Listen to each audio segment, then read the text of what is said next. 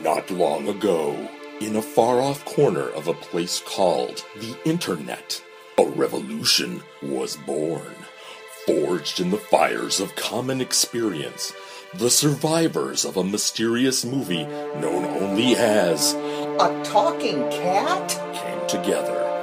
Their purpose, to dissect this fascinating failure of a film and broadcast their findings through the cosmos in hopes that future generations might learn from their mistakes.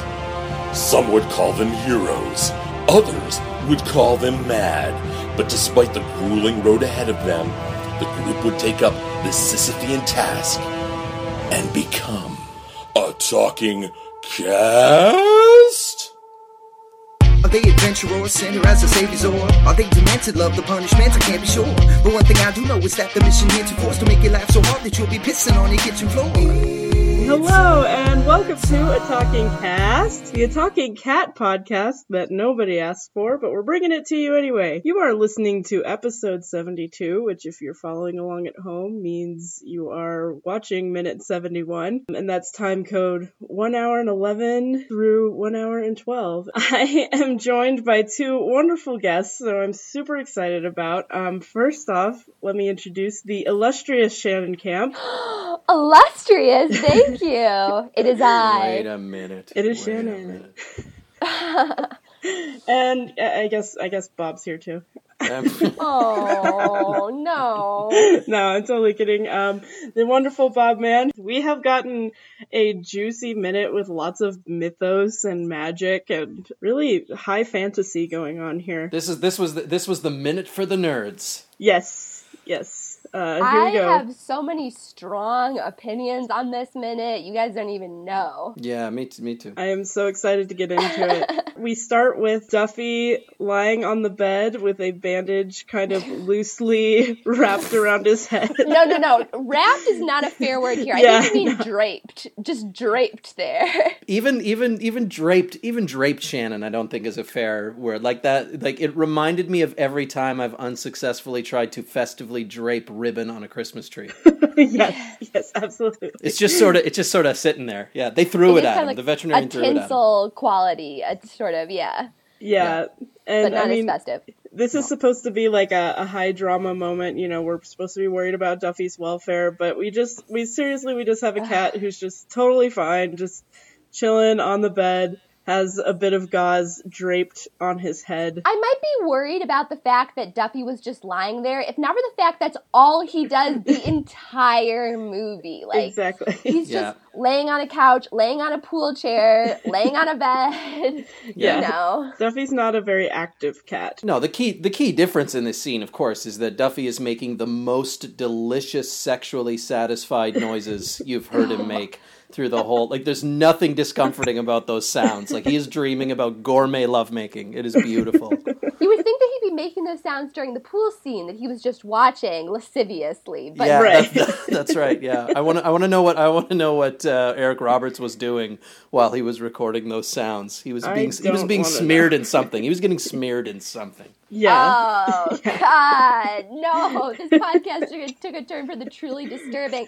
And I was on the pool scene episode, okay? And somehow, Bob, within the first, not even 5 minutes, you've already managed to freak me out more. So yes, Duffy, Eric Roberts once again shows his proclivity for making totally weird noises. Like, I talked at length about his yummy noises in an earlier minute, which drove me nuts, were just like too much. And in this case, he's trying to sound injured, but he's really just like, and it's bad. It's like not David good. Hasselhoff in that video where he's eating a hamburger on the floor of his yes. kitchen. Bullseye. That's pretty much how I imagine Eric Roberts throughout the entire recording of Duffy's voice. Not only was Eric Roberts probably on something for this, but I think the cat was too. Like I don't know about you guys. Every cat I've ever known has been completely intolerant of having stuff like tied around it or even draped around it. And I just think it's a cinematic mystery right up there with Castle Freak Dongate, the question of whether Duffy was actually sedated for the toilet paper draping scene. Actually, I have kind of an anecdote about that.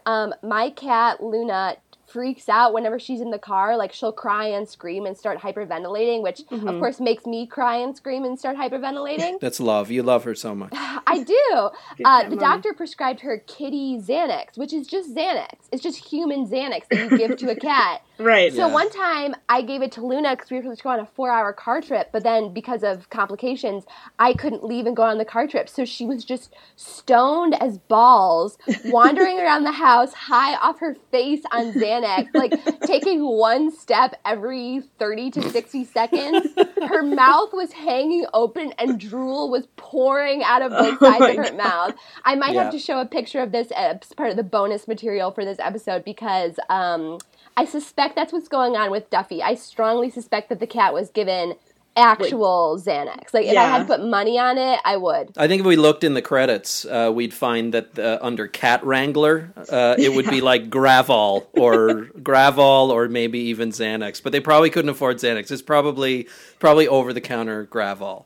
This minute of Talking Cat brought to you by Fancy Feast and Gravol. Yeah, that's right. Mixed together. We should get into the collar, and I will defer to our host on that one, because I wouldn't even know where to begin. Yes, so we move to the porch, and there is, I'm not going to bore everyone by reading the dialogue, but so basically there's an exchange where Susan's like, I don't know what it is about that cat. It's like he spoke to all of us, and everybody's like... It's like he spoke to all of us because he literally spoke to all of us. Right. And then Trent, as if, I guess Trent just assumes that everybody got the same talk from Duffy. He just goes, maybe there's some magic left in his collar. And everybody's like, what are you talking about? You poor simple boy. Yeah. Frankly, obviously it's a plot driver, but even Susan's line requires a bit of unpacking, because how did Duffy speak to Susan? He hasn't talked to her yet. And he smelled her shoes. It was a deeply sexual moment. Yeah, I searched my mind trying to think, what's the life-changing moment for Susan that she would link back to Duffy the cat? It's like he spoke to all of us. Yeah, I guess because he got hit by a car in front of her house and everybody in her life flipped out like they were losing, a close family friend. I think that's pretty much it. I think that would have to be it. I don't think there's anything really else. What she's saying, instead of like, it's like he spoke to all of us, she's saying, wow, you guys are really attached to this stray. Too bad I have an important business and I'm going to let it die. That should be her attitude. She cares about cheese puffs more than an innocent creature suffering. Fuck you, Susan. PETA's coming after you. But I want to talk about the device of the magic collar itself, because perhaps this is me getting too invested in the movie, which should be the tagline for this entire podcast. Yeah. But that's welcome. Yeah, we've heard your episodes, we know. I was actually really annoyed by the device of the magic collar, because I feel like talking/magic talking animals are kind of a staple of children's literature and children's movies. And I don't understand why they had to have a magic collar in the first place. Like, why couldn't Duffy just be a magic animal? The kids don't need a piece of, like, fucking bullshit magic technology to explain this. Like, Agreed. They're little kids. Point, yeah. Why couldn't the device have been, instead of a collar, why couldn't the device at the end have been a big reveal that, like, carbon monoxide levels in both houses were abhorrently high, and you find out that they hallucinated the entire thing, and maybe Duffy is just revealed to be a raccoon that just wandered out of the woods, and he's carrying some sort of weird pathogen. Like... Yeah, he bit them, and they start. No, I would love that, but in all seriousness, listen to me. But let's get serious about this movie, guys. Let's get serious about this, guys. We're like, 1 second, can we get serious right now? Yeah, hold on, everybody. I don't think everybody's treating this with enough seriousness. So can we I legitimately don't understand why the talking collar reveal is a thing. I think maybe it's just an easy fix for how to save him after he gets hit by a car. But I think it should be like a Tinkerbell thing. Like, you have to believe that Duffy is magic, and then your belief heals him. Right. Like, children, clap your hands to save Duffy. Like, that's how I would have done it if I were the auteur behind a talking cat. Yes, I would have done that, or I would have done something like, Duffy. It's in Duffy's nature as a magic talking cat to be, an ever-present person in their life, and so they just need to connect him back to nature, and so they bring him to this nice place in the woods, and he's like magically healed by nature or something. Or maybe he evaporates. Like he evaporates. He becomes one with the... I mean, there may have been a version of the script that had the magical collar thing more fleshed out and less phoned in than it was. Like maybe it was dark magic. You're giving them too much credit already, Bob. Yeah, or maybe. Well, I don't know. I don't know. Like maybe I know how people dream. Maybe the collar contained the blood of Christ, or it's like it's a Horcrux or whatever. It's like a Dan Brown novel now. Yeah, but you know what? It probably took up too much time, and then someone said, guys, our grant from the Sierra Club to make this movie requires 18% to be establishing shots of the outdoors, and the magic collar shit just bites into it too heavily. That would explain those long passages we see of the car driving through the forest. Yeah, there's got to be an explanation for it. Sponsored by the California Department for Tourism or something. Yeah, it's got to be linked to the funding. There's got to be some Follow the money. Follow the money. Yeah, the Beverly Hills suburban outdoors club or something gave them $1 million. Yeah. But I agree. I agree with you, Shannon. It's so phoned in. Like this idea that the collar doesn't have enough magic yet. Like does he not have enough energon cubes or something to have more than one conversation with everyone? Like that's just. I think you're right. It's something that didn't need to be there at all. Like they could have just left that out. It's not like we were wondering why, right? Yeah. You know what I would have loved is if this was like a Mary Poppins type situation. Yeah. Where they were like, oh no, Duffy's injured. We have to go find something to help him. And while they're gone, Duffy flies out the window to go find I'll be with you until the wind changes. We see a laser point him, the same laser point him that led him to the shoes, points into the sky, and he just blasts off. But we already have the MacGuffin of he can only speak to each person once. So with the collar thing on top of that, I mean, part of this is we're coming towards the end of the movie now, and I had just completely lost whatever patience I had at the beginning. Right. By this point, I had no benefit of the doubt left to give this movie or these actors, and you guys can't see it. I'm a terrible culprit of doing this on air and podcast, doing air quotes. Yes. Huge air quotes. I can tell. I can always tell. You can hear it in my voice. Good. Yes, you can hear the air quotes. But Trent is maybe there's some magic left in his collar. Everybody's like, what are you talking about? And then everybody just is automatically, after Trent says, he made a point about a collar hidden near a grove of trees. And everybody's like, okay, let's go find a grove of trees. There's one grove of trees in this entire woods. It's a grove of trees just north of here, which basically narrows it down to Oregon. Let's go. And everybody's just immediately on board with yes, the collar is the solution. Let's go. But I seriously, I wanted to know why Franny cared. The swimming pool digger. She's not a gold digger. She's a swimming pool digger. Right. Franny, why she gives a shit. She even hugs Tina at one point. Are they friends? Do they know each other? Is that established? Yeah. I thought the two families were from opposite sides of the railroad tracks. One is the Greasers and the other is the Sox or whatever it is. Shouldn't they be fighting and pulling knives? I didn't understand the immediate bond. Yeah, if I remember correctly, I think there is a scene where it's implied that Franny is on the phone with Tina. Oh. They're friends, and she's like, I don't know, I feel like this guy likes me, but I don't know if he does, and I don't know, maybe I had a stroke or something, but... Oh, I really hope we dreamed that. I hope we dreamed it. I hope that's not true. Maybe Franny relates to Duffy because he has this amazing collar. She's wearing her amazing bow tie necklace. Yes. They just have so much in common. Yeah, well, they're all in it. In any event, they're all in it together at that point anyway, right? They clearly are. No, refresh my memory. So Duffy hasn't spoken to Franny yet, right? Not at all. At this point. No. Maybe this is all part of her pool digging scheme. Get to the cat. Have a conversation. Yeah, I love it. Exploit what magic you can. Maybe she's going to take the collar for herself and try to use it for some nefarious purposes. I wouldn't put anything past Franny. She's the smartest person in the movie. She absolutely Not that that's saying much, but we all know it to be true. I need that. I need all of what you just said to be true at this point. I need that to be the movie. Right. It's or really she's important. just You guys, we have already, in this episode, created a much better movie about, like, scheming and, like, ancient riddles of old. Right.